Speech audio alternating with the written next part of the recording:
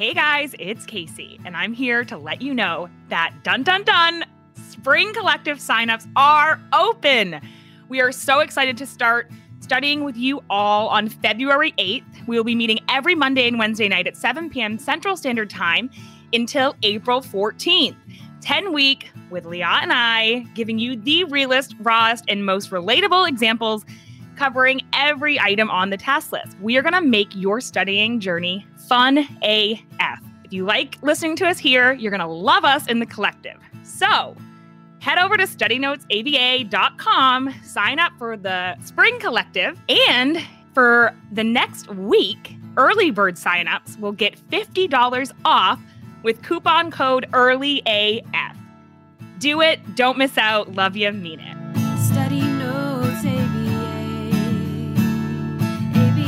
in a little X-rated way. It's behavior, bitches. Hey guys, it's Liat And Casey. and we are here with episode 83. Casey, what do you have for us today? All right, it's not great, but I'm clutching, grasping for rhymes. 83. Liat is so excited for this episode, she's gonna pee. This is the most accurate rhyme you've ever said, actually. I think it was great because our topic we were talking about today is something I am absolutely fascinated in. I know I was really fascinated in hostage negotiation. I think that's fascinating. But we are talking today about cults. And we have an awesome guest who was in a cult that probably, if you are as into cults as I am, you have heard the name before, as it's on some TV shows, podcasts, radio shows, wherever you listen. So get excited.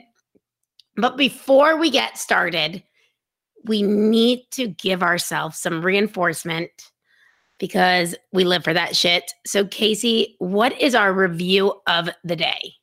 All right, this one's coming in from Carter Johnson. If you're listening, thank you. Hey guys, new listener here. I'm currently working on my master's in ABA and had a final for my advanced ABA class tonight. This past week, I've either been studying my notes or listening to you guys. I am obsessed with y'all. You guys are awesome, and I just wanted to let you know that you guys actually helped me on my final. Y'all are awesome. Heart. Thank you, Carter. I hope you ace that final, and thanks for listening and leaving such a sweet review. Means so much. Thank you, thank you, thank you. I hope we were there with you on that test and all your ABA tests to come. And when you're ready for your BCBAO test, we're ready for you. I hope you heard Liat's raspy ass voice in your head the whole time. I know, that's like a repeated theme. Have you noticed that? Everyone's like, Liat, your raspy voice was in my head. So true. I'm like, I don't know if that's good or bad, but whatever.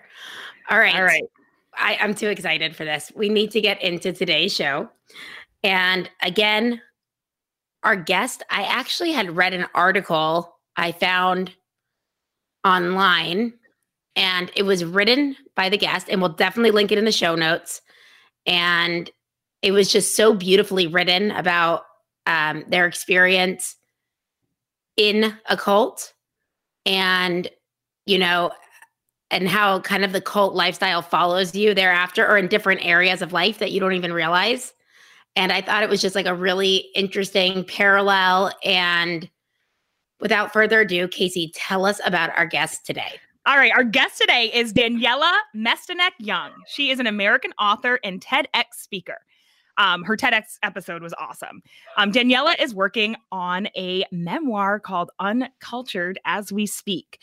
Daniela was born a third-generation member of the infamous religious cult, the Children of God, which has garnered national and international attention for its unconventional and criminal practices, including forced polyamory, polygamy.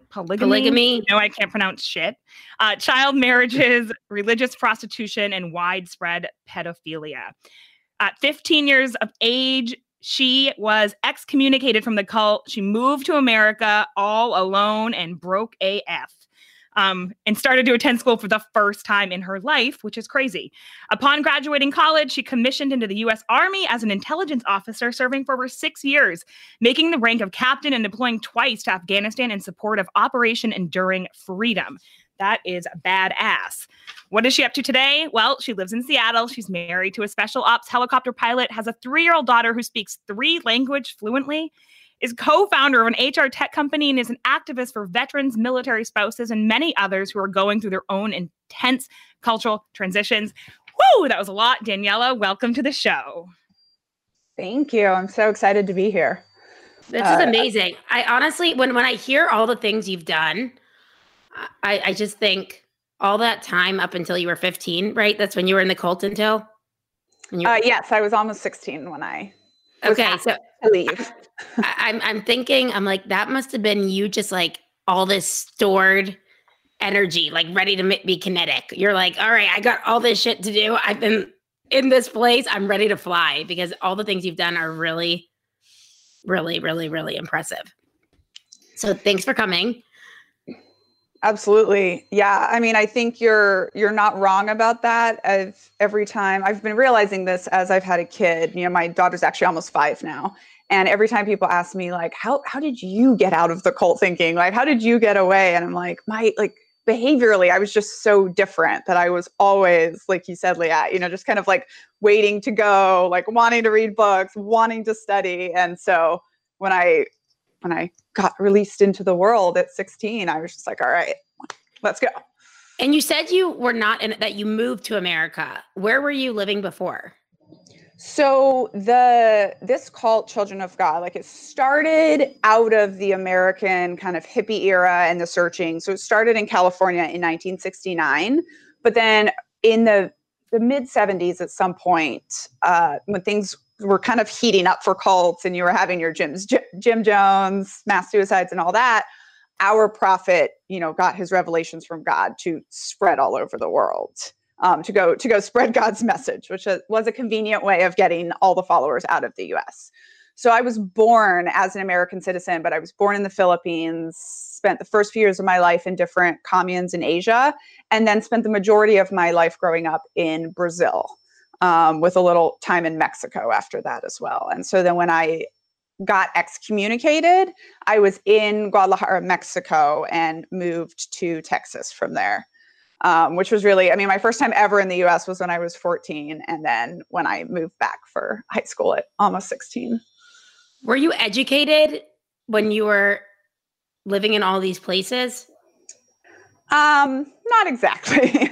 So, this cult was definitely very like full-time. Like everyone was expected to leave the world, cut all ties with friends or family on the outside. Nobody worked jobs outside of the commune other than essentially fundraising and begging for money and that kind of stuff, which they called living by faith, because God will provide. Oh, I saw that in your rapping video. And my rapping video, yes. It was awesome. Yes. I was a big kind of child star in the videos and performances that we would do to then sell for money, which I enjoyed showing my soldiers later when I was an Army captain. I'd be like, no, but watch this rap video. Wait, what if you're a kid in this cult? Because I did see also the documentary I watched on A&E. What was that one called? Or it was like one episode of it? Yeah, Cults and Extreme Beliefs. Yes, and then there's one on Children of God. Mm-hmm. And I saw that they would have the children perform, dance, and then they do something called fishing. Yes. So flirty fishing, this was one of David Berg's like early doctrines that really, I literally describe this as, if you think about entrepreneurship the way it is today, right? Startups and startup companies, and you have to like differentiate your unique value to the business world. And so in the 1970s, there was like thousands of new religious movements, right? Like everyone was doing a new thing. I suspect we're going to see more of this after 2020, but we'll get to that later. And so David Berg kind of, in my opinion, like hooked on sex as his differentiating factor for his new movement. And so his entire theory was the Christians got it wrong. The original sin wasn't the sex, it was the disobeying God, right? The questioning God, the quest for knowledge, bringing us back to why we didn't go to school. Because, the quest for knowledge is the ultimate evil. All you should ever do is listen to God. And so he's kind of started like veering further down this path of like weird sexuality, but he did it in a way, so first he sort of like set aside his first wife and married this younger woman. And then he started talking about like open love in between. That's where, the polyamory comes from. So like everyone was kind of expected.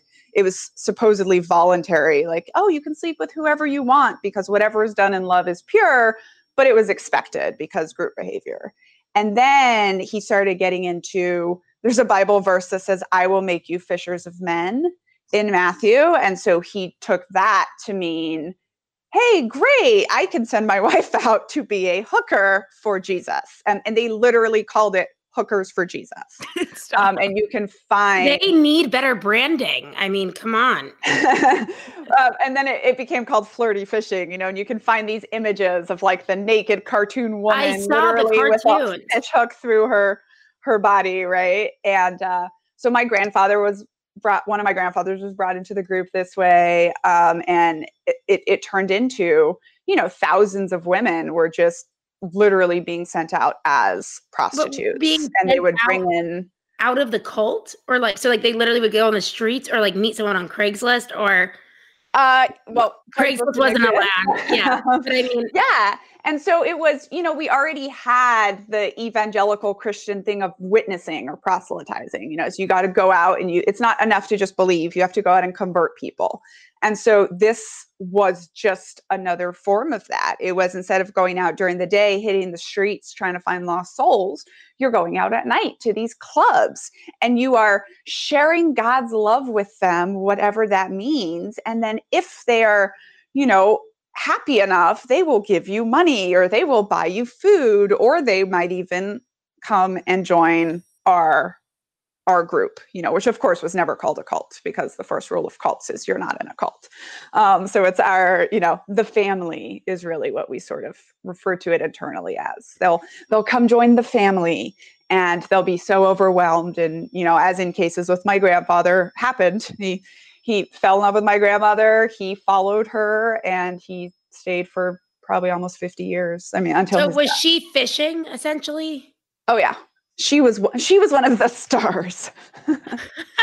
Wow. She was one of Berg's favorites. So I was going to ask, can you back up, like, as someone who has not watched all this cult stuff like Leah, and like maybe our listeners have kind of no idea, like when we first sorry, I get overly excited. I'm sorry. I like have so many questions. So yes, Casey, please back up to like you talk about your mom, and you just kind of talked about your grandparents, how they were part of it, but how did you get into it? Like it was that kind of progression look like? Yeah. So actually in very early, so maybe 69 or 70, my grandmother, different grandmother, who actually just passed away this week, but she was kind of this troubled teenager that was having some, like, now we know is mental health, behavioral problems.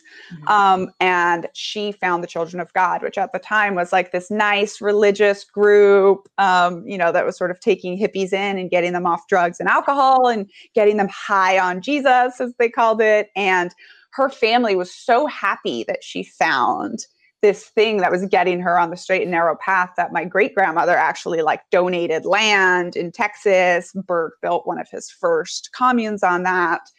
And then she and her boyfriend at the time, my grandfather, joined the cult. My grandfather had, I think he actually had a college degree. He was a CPA. And so he became like one of the senior financial guys, and still is to this day, I believe, the CFO of whatever still exists of the Children of God.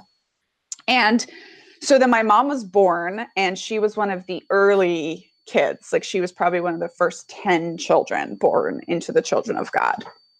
And then she ended up getting pregnant with me at the age of 14. So my mom at the age of 13 was actually sent by her parents to the prophet for this, now infamous ceremony where the prophet had weddings with, I want to say 14 different girls from the ages of 14 to 3.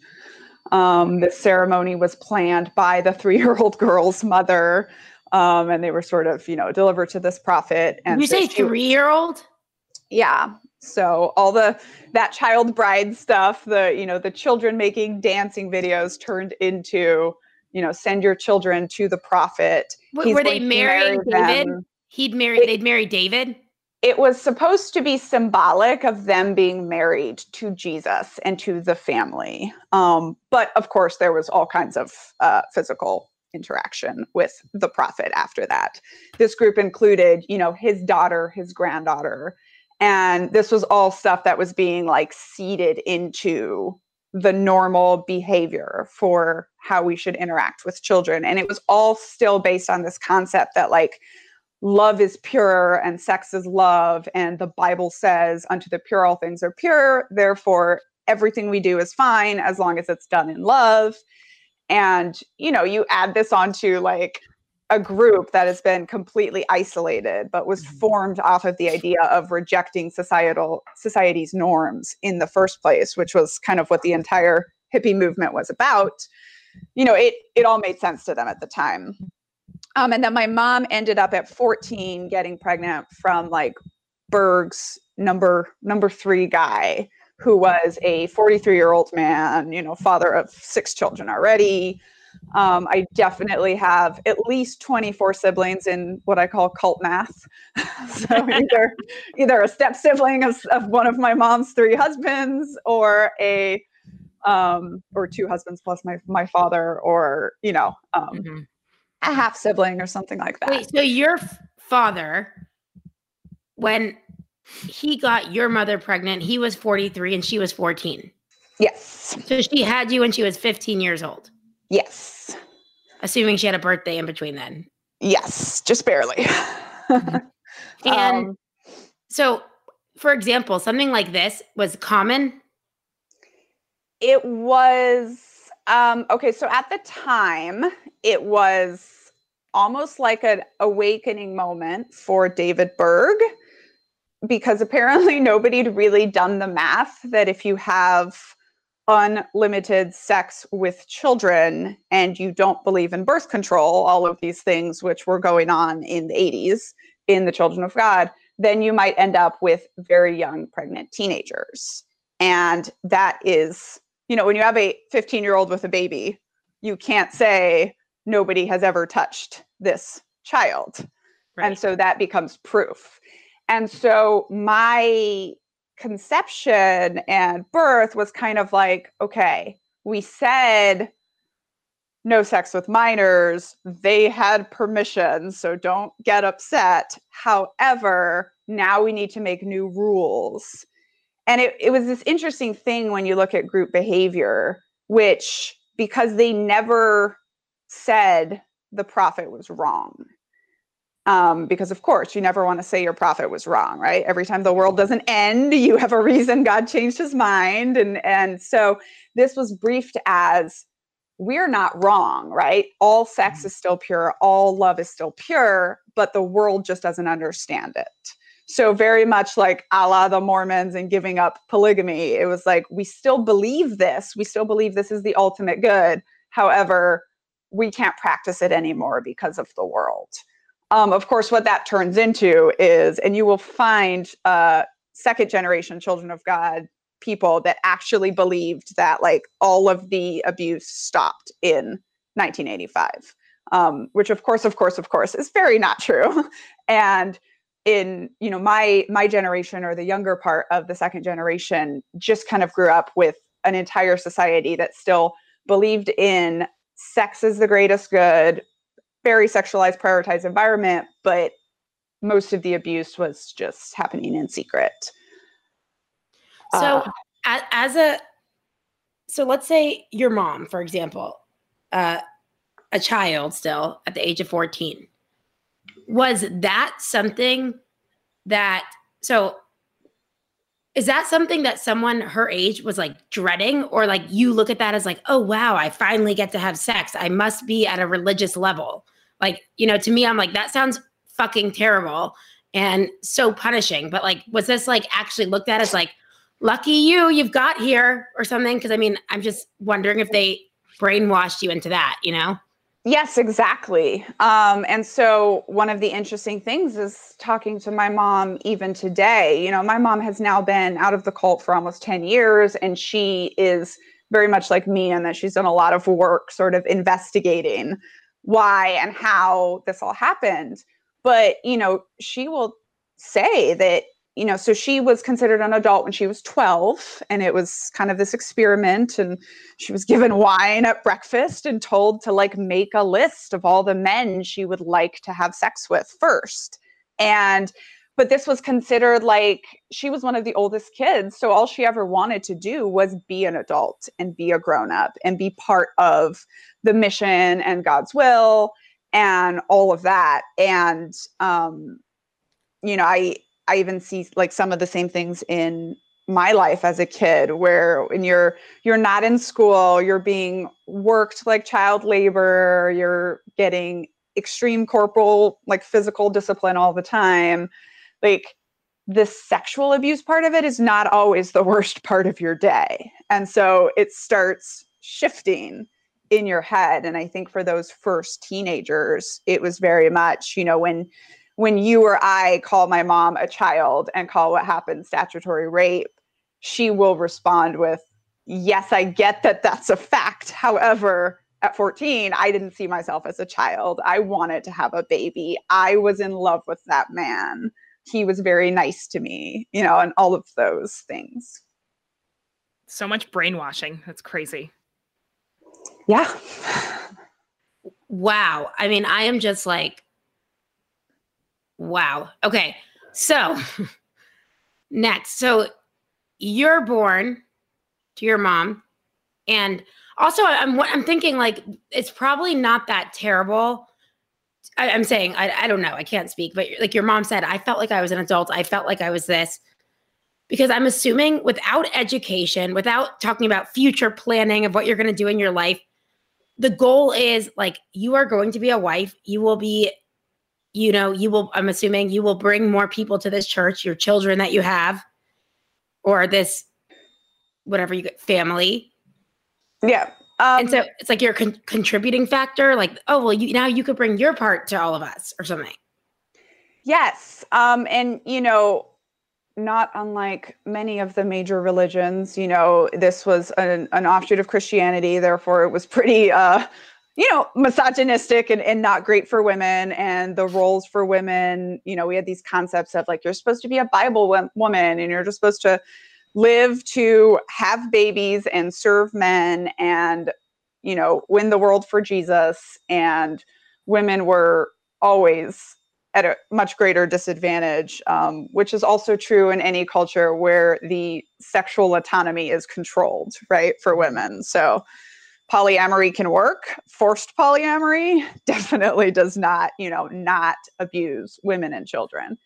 Like for us, that would seem like terrible. The idea that like, I'm going to stop my life. I'm not going to be able to go to college. I'm not going to be able to get this job. I'm not going to be able to do this. I'm not going to be able to, go date in college, join a sorority, whatever, like the hell people look at as steps of life here. It's like, instead it's, you don't know those things anyways, because you're already ignorant to what's out there because they're blinding you so much that this is probably like, oh, great. Now I get to do my fulfilling role of this community. Oh, exactly. And especially in the era when my mom is growing up, in the 70s and 80s, like they're very isolated. They're very cut off from the world, and everything, about the world is it's big, bad, evil on the outside. But also we're taught that, Jesus is going to come back. And there was literally a song called, what am I going to do when I get to be 25? Something, will I even be alive? And we were all growing up to be like, the greatest thing you can do is have babies that will grow up to be in children of God. And then eventually you and your children will be a martyr for your faith. You'll die in the apocalypse, probably by fire, and you will glorify God. And that was the reason why we didn't go to school, why we didn't do higher education. So yeah, there was definitely no, like what do you even need an education past high school for sure. And then, it was all homeschooled a couple hours a day. If you were lucky, nothing was standardized. And, it was, yeah, I mean, I know very, very few. I'm one of the few women I know from the cult that can have children that didn't have a baby before the age of 20, right? So didn't have a baby in their teens. And that's just how it turned out. That just luck of the cards or kind of thing? Yeah, I mean, at 16, what eventually happened, like they eventually put together, after the Berg died, his successor put together what they called the Charter of Rights and Responsibilities. And it was kind of like in an organization, when it gets big enough and you build your org charts and you try to standardize the way that your organization is put together. And a lot of people actually think it was the beginning of the end, because once you introduce the idea of rights to people, they don't give those up. Mm-hmm. But it also standardized okay, you're an adult at 16, and at 16 you're a full voting member, and you also have full access to have sex. And there was no birth control whatsoever. It was super against the will of God. And so of course you end up with a lot of 16-year-old mothers. So I'm sorry, I don't know if this is too personal, but I'm going to ask, because I ask everything and you could say no. Were you also involved sexually with some of these older men at your age, and you just got lucky that you didn't get pregnant? Yeah, for sure. So I, until the age of 10, we lived in these sort of much larger communes. We were very close to the leadership, where I think in some ways it's worse, right? The closer and closer you get to the proverbial flagpole, the more bureaucracy you have, the more powerful people that can do whatever they want because they know they're not gonna be touched. And so I definitely went through a lot of abuse. And when us younger generation was growing up, it's now you have the grown adults, but you also have all the older teenage boys that have grown up being indoctrinated by this, being abused themselves, and are now working it out on the younger children. So you definitely have all of that together. When I was 10, that was when Berg died a few years earlier. There was this whole sort of organizational shift. And by the luck of the draw, we went into a smaller community, which interestingly, I thought for years, that was the first time that I wasn't being sexually abused in my life, was from the ages of 10 to 13, at least physically, still surrounded by all that harmful stuff. And we were, really involved in charity work in the community there in Brazil. And I was learning Portuguese. And I think back on that as the times we actually were missionaries. And then I found out, on a recent trip to Brazil, that the other adult man in the commune was just abusing his stepchildren the whole time, and wasn't getting to us, but was getting to his own kids. And it, to me, just sort of reinforced that this wasn't individual bad apples, right? This was an entire culture that promoted this behavior. And then, later on in my teen years, I would say, Liat, to your question, the majority of my sexual abuse was before I could get pregnant. And then in my teen years, I had a couple of, bad encounters, and I guess, yeah, I just got lucky, and then I was gone. All right. I need to know, at 15 years old, how, did you ever, when was the shift where you're I got to get the F out of here? Were you drinking the Kool-Aid the whole time? Or were you a kid who was questioning everything and being this is not right? Or I can picture you as a questioner. So yes. Funny story. Actually, these are all moments in my book, right? So yeah. First of all, when I was 3 years old and my mom was teaching me to read, I remember her telling me this line that has influenced my entire life, which was, the only thing you need from society is someone to teach you to read. And I'm actually planning to get a tattoo of that somewhere in all the languages that I can now read. That's cool. She would use her own lack of education basically as an example, because she was like, I never had an education in English, and yet I turned myself into this sort of badass secretary, you know, all within the cult, but still. And she was like, the only thing you need in life is someone to teach you to read. You can go forth and do whatever you want. So I, you know, as a 3-year-old was just like, okay, I'm going to do that. You know, she doesn't even remember telling me this, but I do. And at 6, I openly questioned the veracity of the Bible for the first time after learning to play broken telephone, and proceeded to have a really bad, you know, sort of 10 hours of isolation and abuse, punishment. And that was the day I remember for the first time being like, I don't think this adult who's physically and sexually abusing me, like, is doing the will of God. I don't think this is love. But the only context I had for that as a 6-year-old was to think, I've been told that if you grow up and you leave the family, you're going to hell.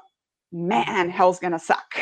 And like, that was my literally at 6 years old, you know. And I say today, like, I think I was born an atheist, born a questioner. I don't think I was ever going to be religious. I just happened to be born in an environment where not only was that not a choice for me and my people and my family, but I didn't even know that was a choice for other people. You know, I didn't know there were other religions or anything other than you don't believe God and our ultimate version of God, you're going to hell.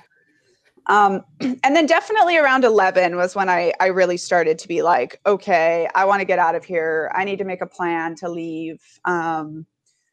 And it took me about 4 years, but yeah, it was sort of just unbridling my questioning nature and my just sort of, you know, what was always seen as bad behavior, which now I just see as an inquisitive child who wanted to learn things. And then when I was 14, we went to the US, and I was like, Americans don't seem that evil.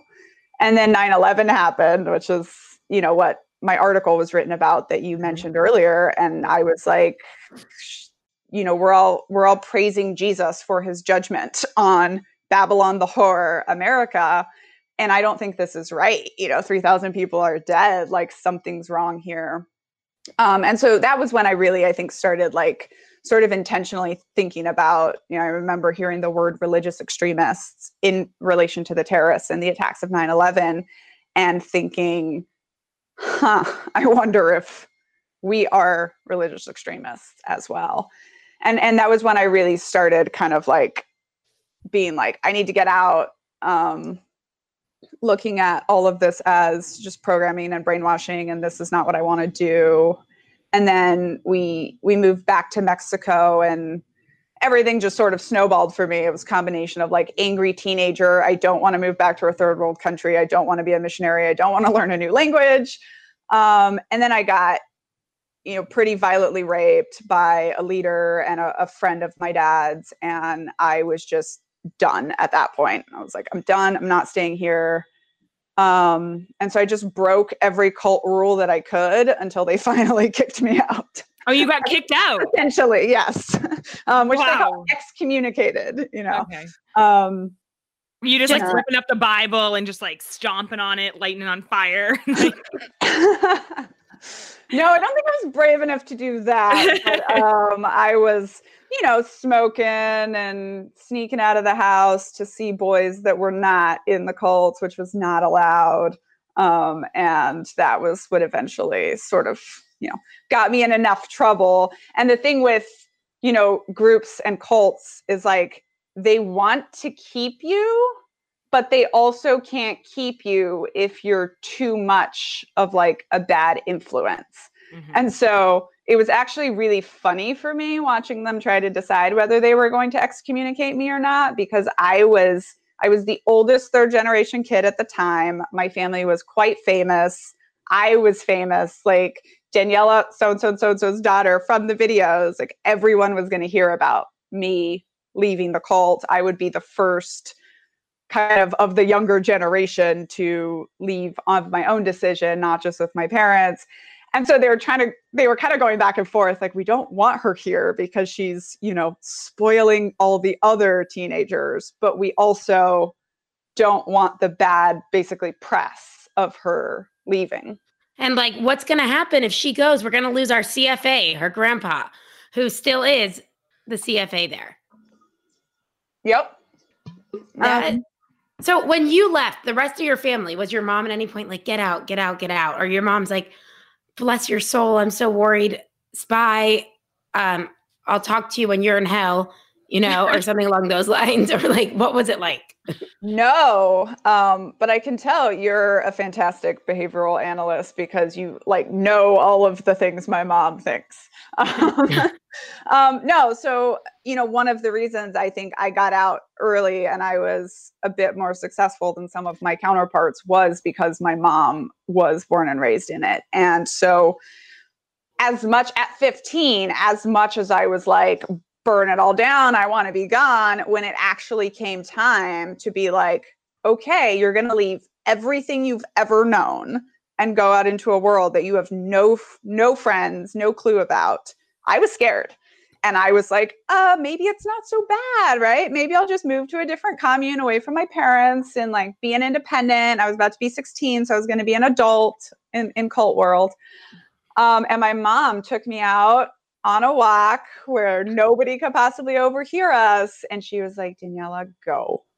She was like, we already set up one of my older stepsisters, because she was at this point and still is married to a man who's much older than her. So I had an older stepsister who I'd met about 3 times, who lived in Houston, who was willing to give me, a mattress on her floor.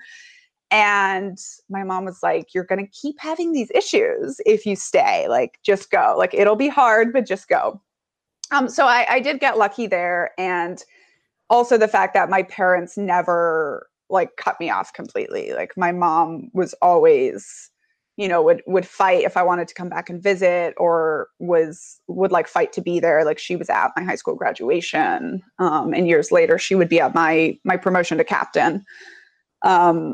So yeah, we've been able to continue on our relationship, and I didn't have to lose all my family, but I definitely did get, at 15, sort of kicked out from everything I knew and dropped off with someone I didn't know well and $0 and told, go figure out life. So you started high school at 15 with basically 16. Yes. And that was fun, because all I ever wanted was to go to school, right? If you asked me at the time, I wasn't like someone leaving a cult. I was just leaving this situation because I wanted to go to high school. And that was my big rebellion. And I really wanted to go to college. And I knew that high school was the easiest way in. So I had to leave while I was still in high school. And I showed up at the high school I was zoned for with my social security card and my passport, which were basically the only 2 pieces of paperwork that I owned.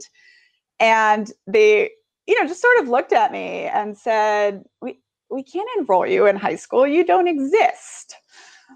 And you have no prior schooling that is on any record. No schooling on any record. You don't exist. But now that we know you exist, if we don't find out you're enrolled somewhere in the next 5 days, we do have to call the police. We do have to notify someone. So, just that in itself was kind of, okay, a fight. I think it took me a month to get enrolled in high school.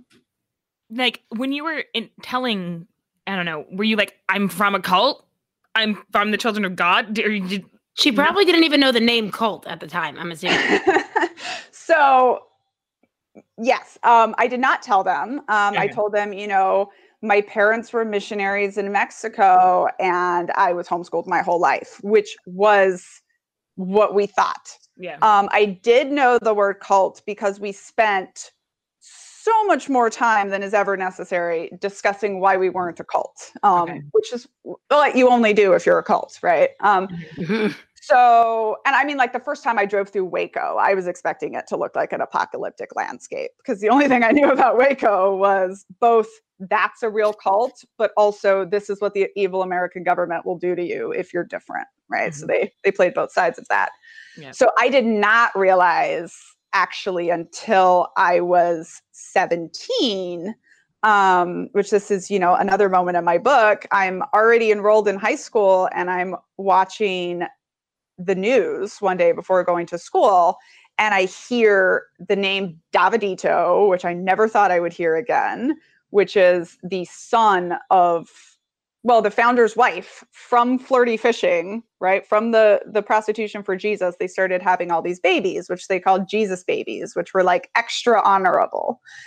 And this kid, Davidito, who was raised as Berg's experiment of how to raise like sexually liberated children.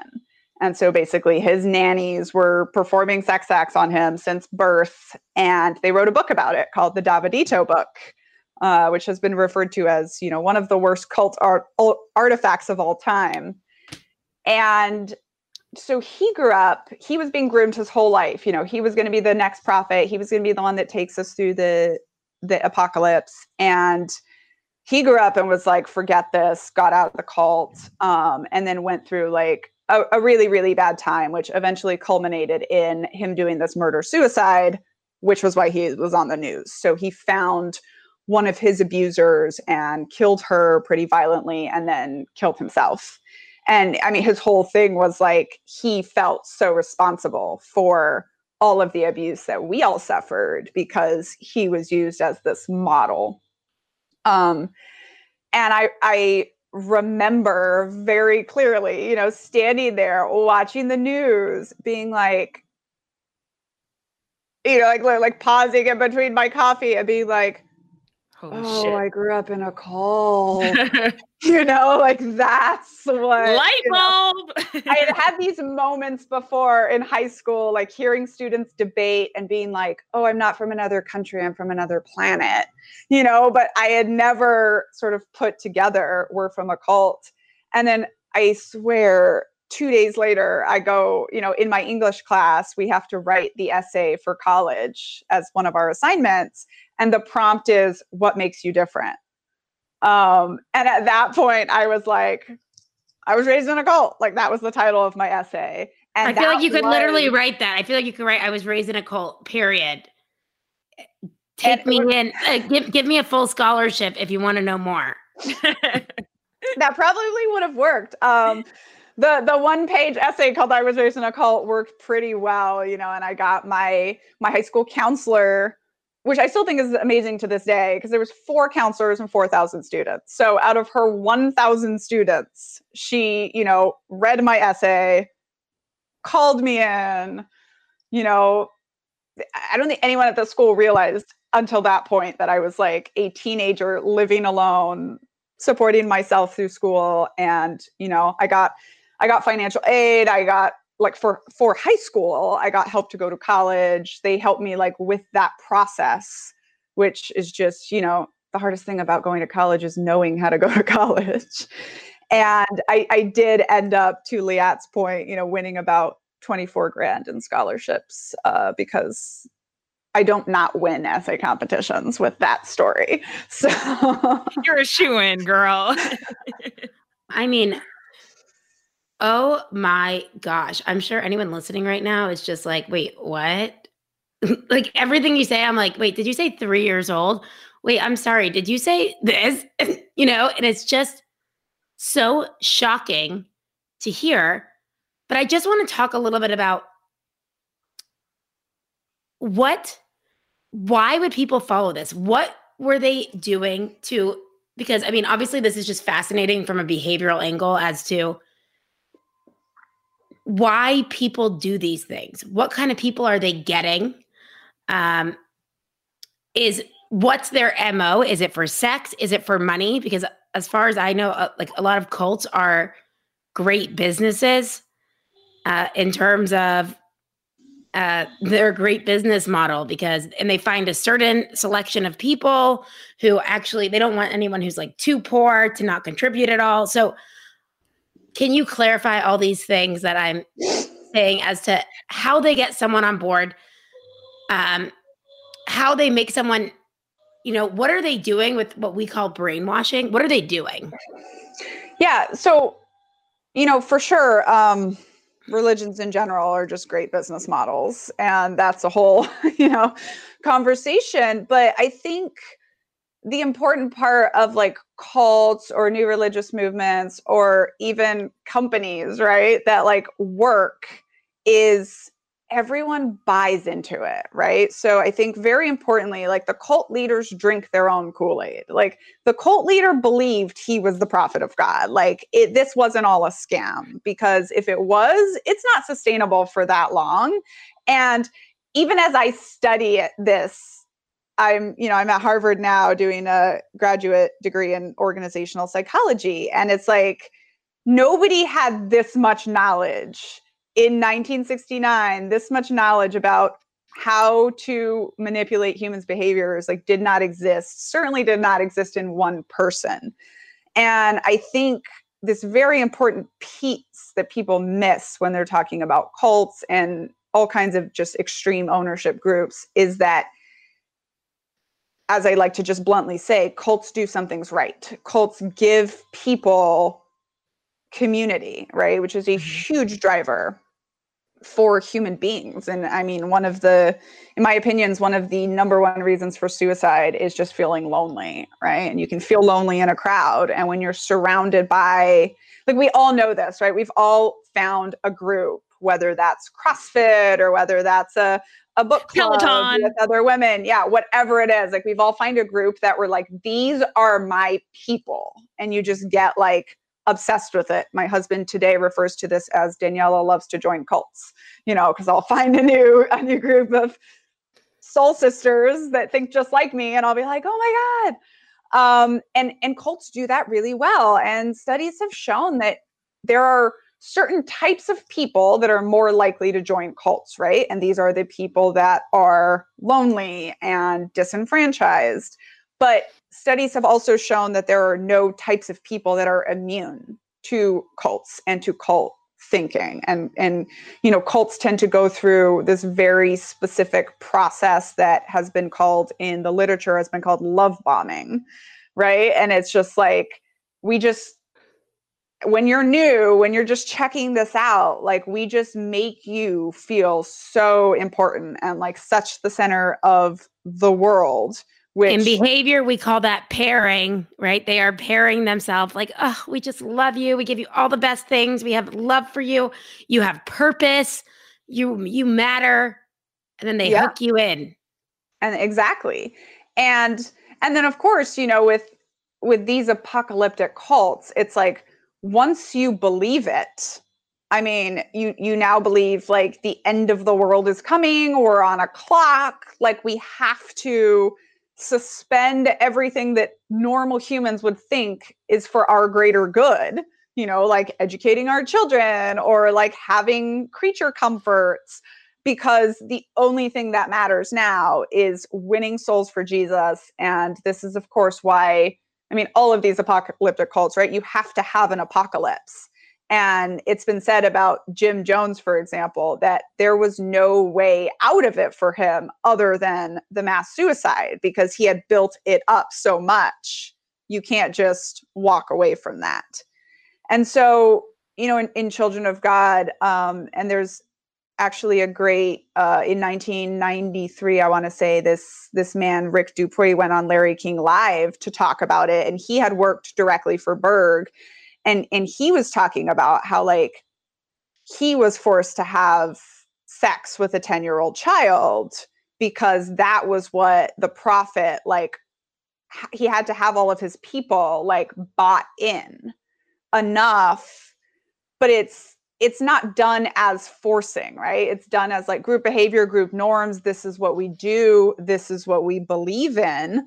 That 10-year-old child was my mother, by the way. But once you've done it from the adult's perspective that participated in this or didn't like protect their children, it's so, so hard then for a human to admit that they were wrong, right? And if I see this analogy. Wrong, then what, right? Yeah, and I kind of see this happening these days now that the American Psychological Association has come out and said that like corporal punishment is harmful for children. The debate is over. people that are in the middle of raising children that have been physically disciplined, like they cannot admit to themselves that they maybe have been abusing or hurting their children. So they just have to keep going. And it's like that, you almost double down.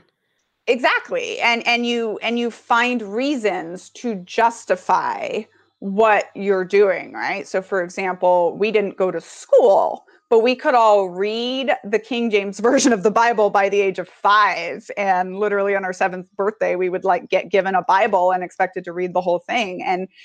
And when you're talking to a 5-year-old that can discuss the tenets of their religion with you in very advanced words, you're not thinking, oh, this child is being denied an education or this child is being sexually abused. And as in fact happened many times, children were taken away, things were investigated, and they were always given back because, you know, these children seem fine, which is to this day, you know, my generation tries to get admission from our parents that they did something wrong. And our parents as a generation tend to just say, you guys turned out fine, right? Like you guys had a fun life. You got to know the world, you know, almost like, Daniela, you're trilingual. How can you say you didn't have a great education? You know, and obviously that's not how it was inside.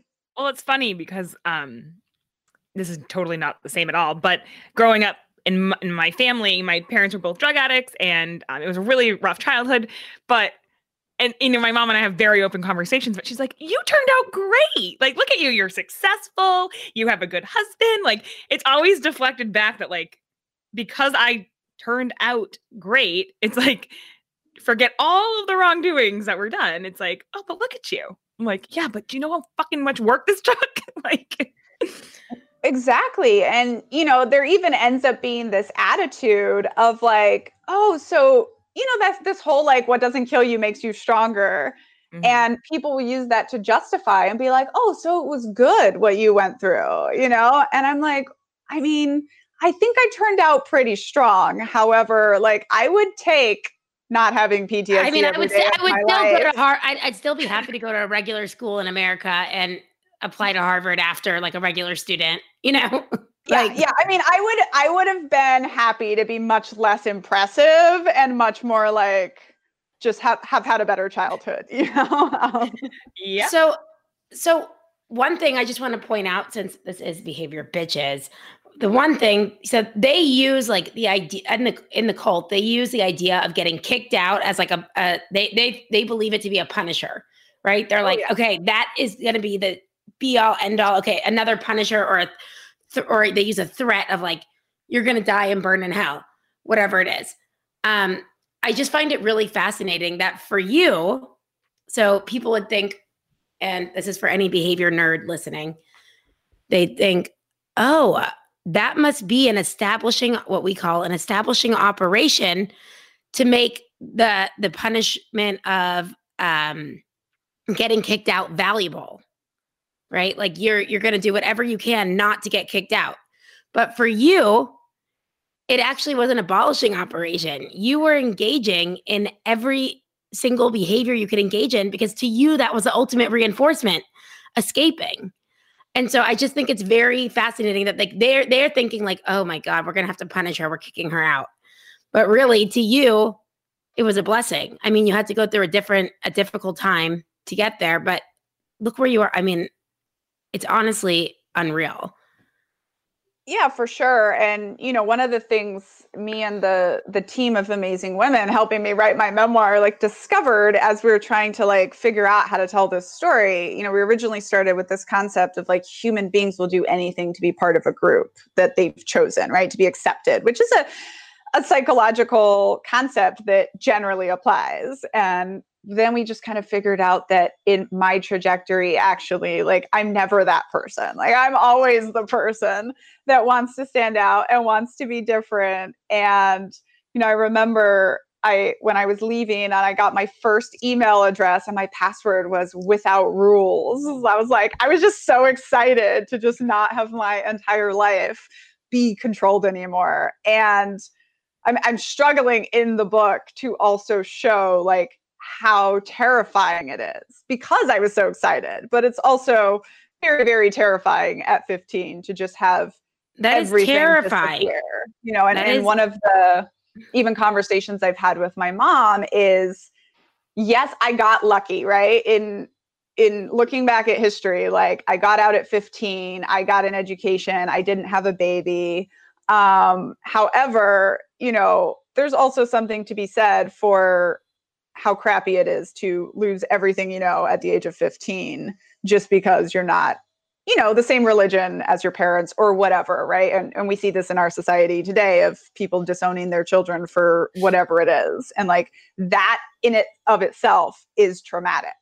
So losing your family and your entire support system at 15 is traumatic, even though I was getting excommunicated from an evil cult into like the greater world.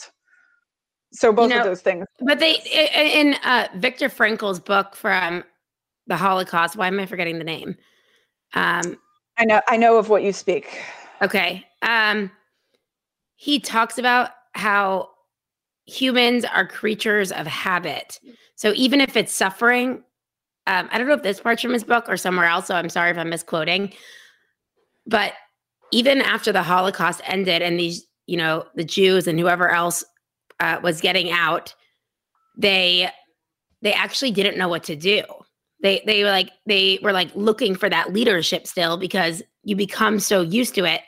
And I mean, when I think of your example, I'm like, how did you do this? Because I remember in high school, my family was like modern Orthodox Jewish, and we observed the Sabbath. So Friday night, Saturday night, we didn't drive, like write, whatever it is.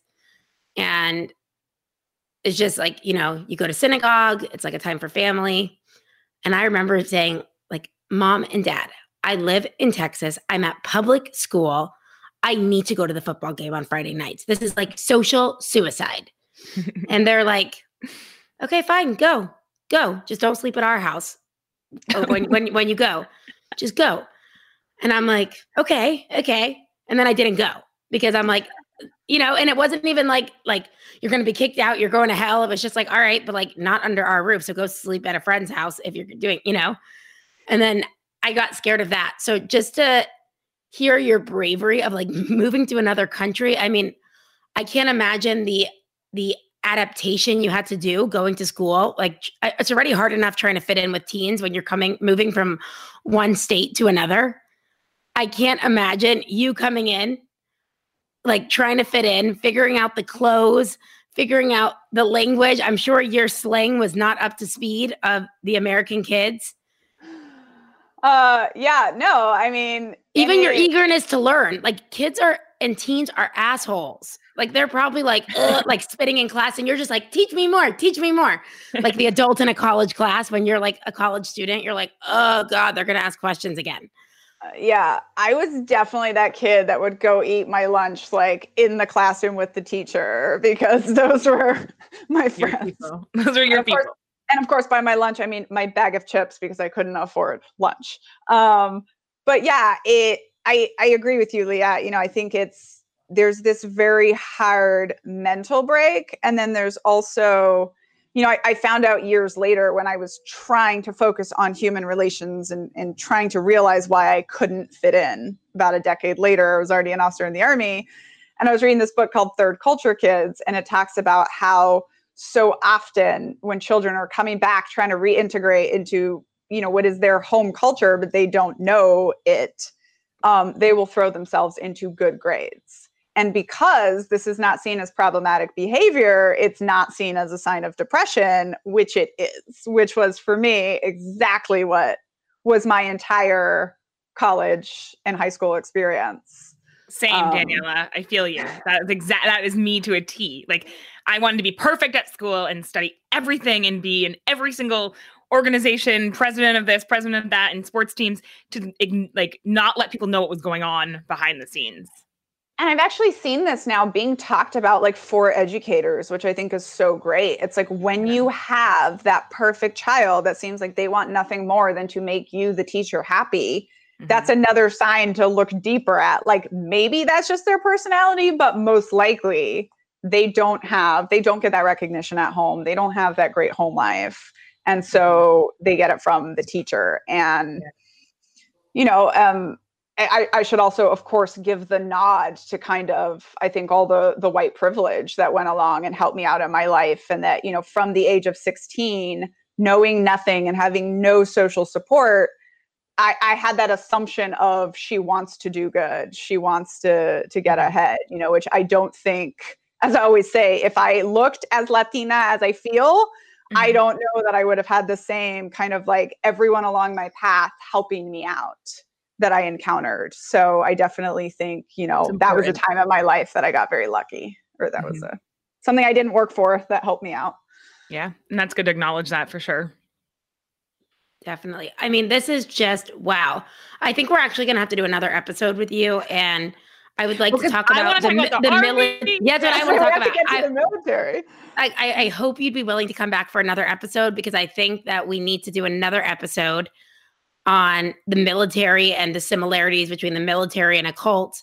And also, I actually want to do an episode on the military in general, because I think that's actually fascinating behaviorally, that people want to put themselves in those situations. And that, I mean, I've heard like people who are, you know, maybe in intelligence or something, like are addicted to the rush and want to go back, even though it's putting themselves in danger. So I just, maybe you could tell us about that. Yeah.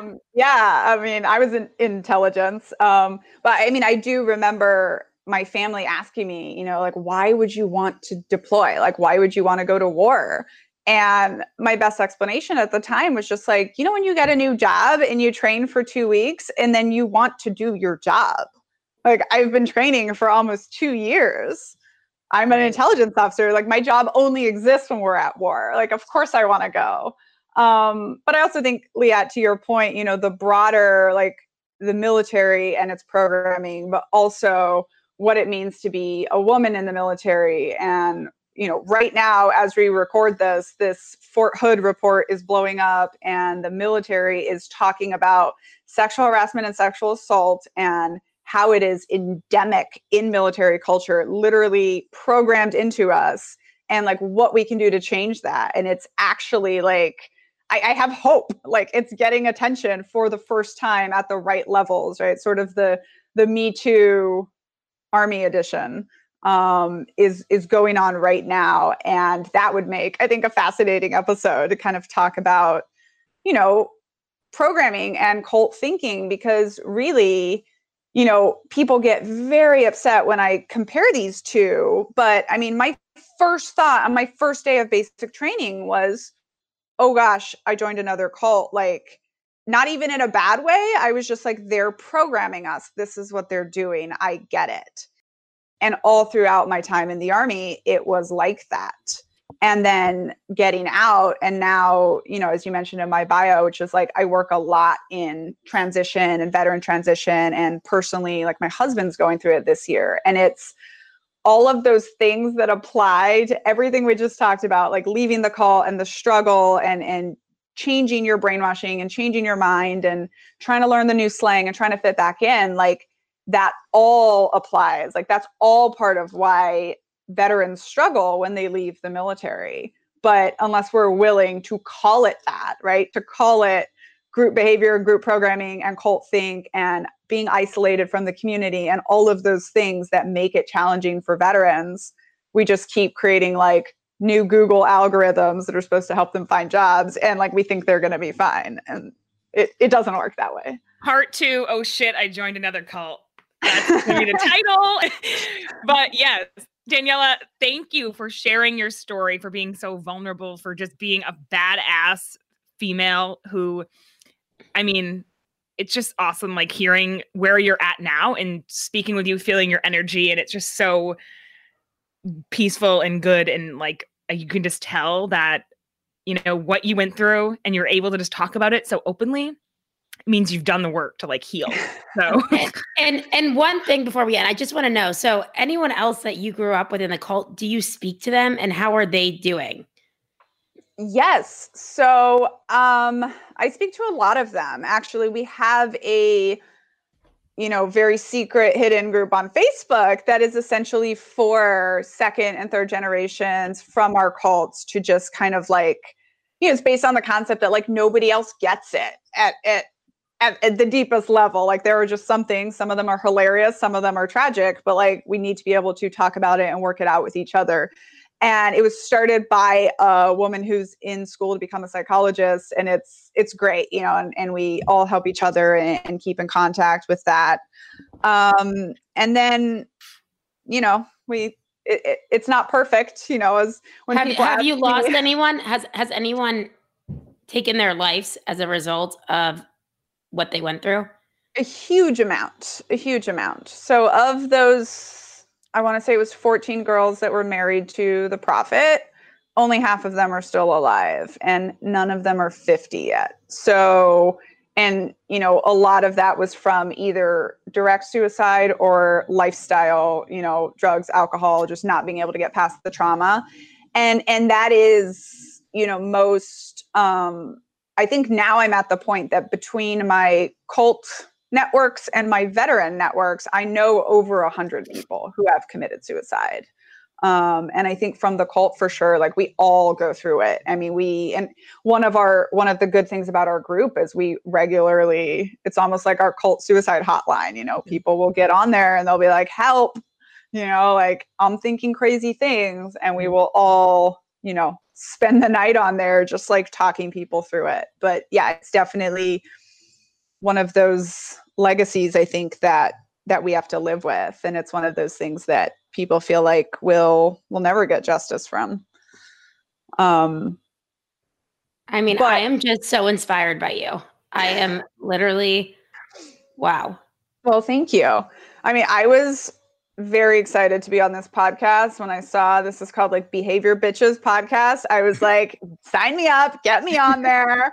And I love what you guys do, which is like, my explanation of it is like, let's talk about all of these hard concepts and get into it with no taboos, because I don't think like people don't want to do that. I get called a traitor every time I talk about, a cult's group behavior and the military's group behavior and possibly suggest they could be related or anything else. I call my family a tiny cult. Like group behavior is group behavior. And I just love the opportunity to be able to sort of discuss that openly and really get into why do humans act that way? Because as is part of the premise of my book, like if you can understand how people join the military and stay dedicated for life, or CrossFit or any of these groups, you can understand cult think. Like, it is the same thing. And it is, what we're seeing with the polarization in our country right now is isolation and group think.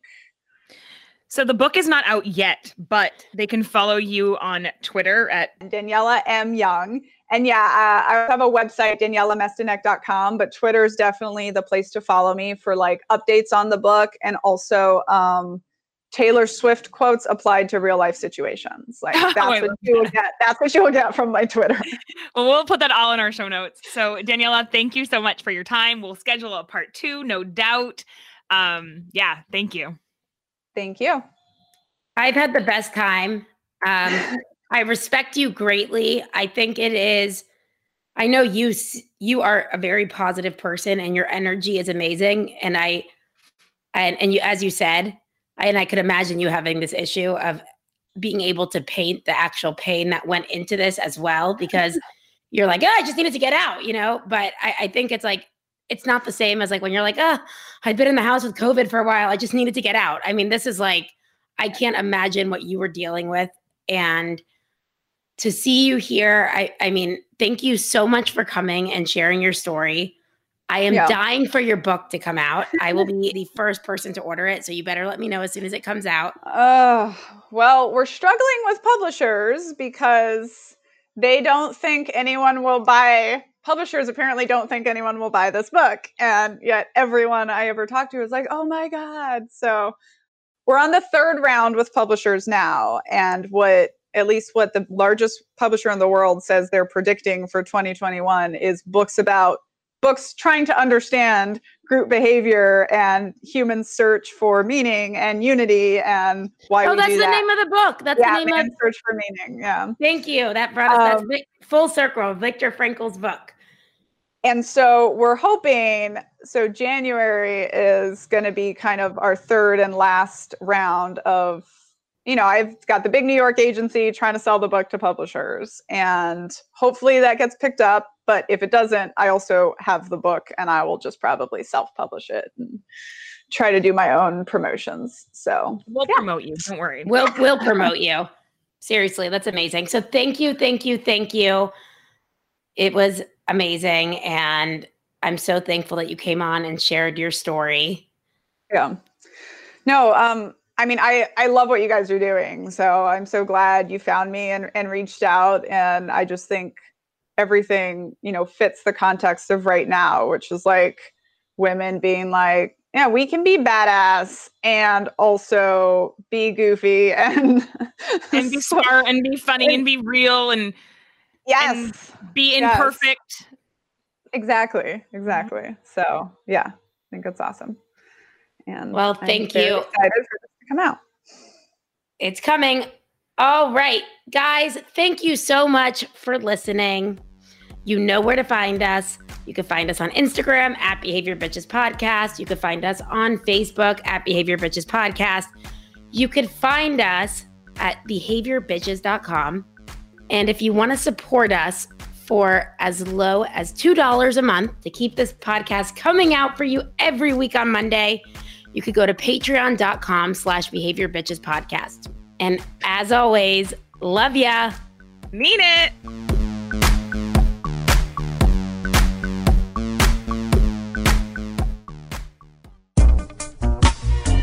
Hey guys, it's Liat and Casey. We just want to take a second to let you know that if you're thinking of being a millennial like us and starting your own podcast, there is a way. You can do your show without having to become an audio editing and production wizard, because guess what? We don't know shit with that. But we have Alan at Pretty Easy Podcast who help us get started. He records our shows, he posts them, he adds awesome music and cool shit when we don't even know what he's doing. He sends us teaser episodes. He does it all. We just sit here and friggin' talk.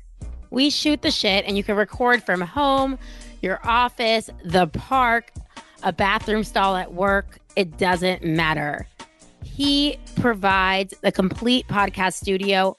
All you need is a microphone, and you're good. Alan caters to your schedule and gives you a producer for your show at your beck and call. He has been super flexible with our schedule. Whenever we need him, we go to Google Calendar. We just book him, and he does all the hard work. It's like so incredibly easy. That's why it's probably called Pretty Easy Podcast. So be heard and have some fun podcasting like us. Go to prettyeasypodcast.com today.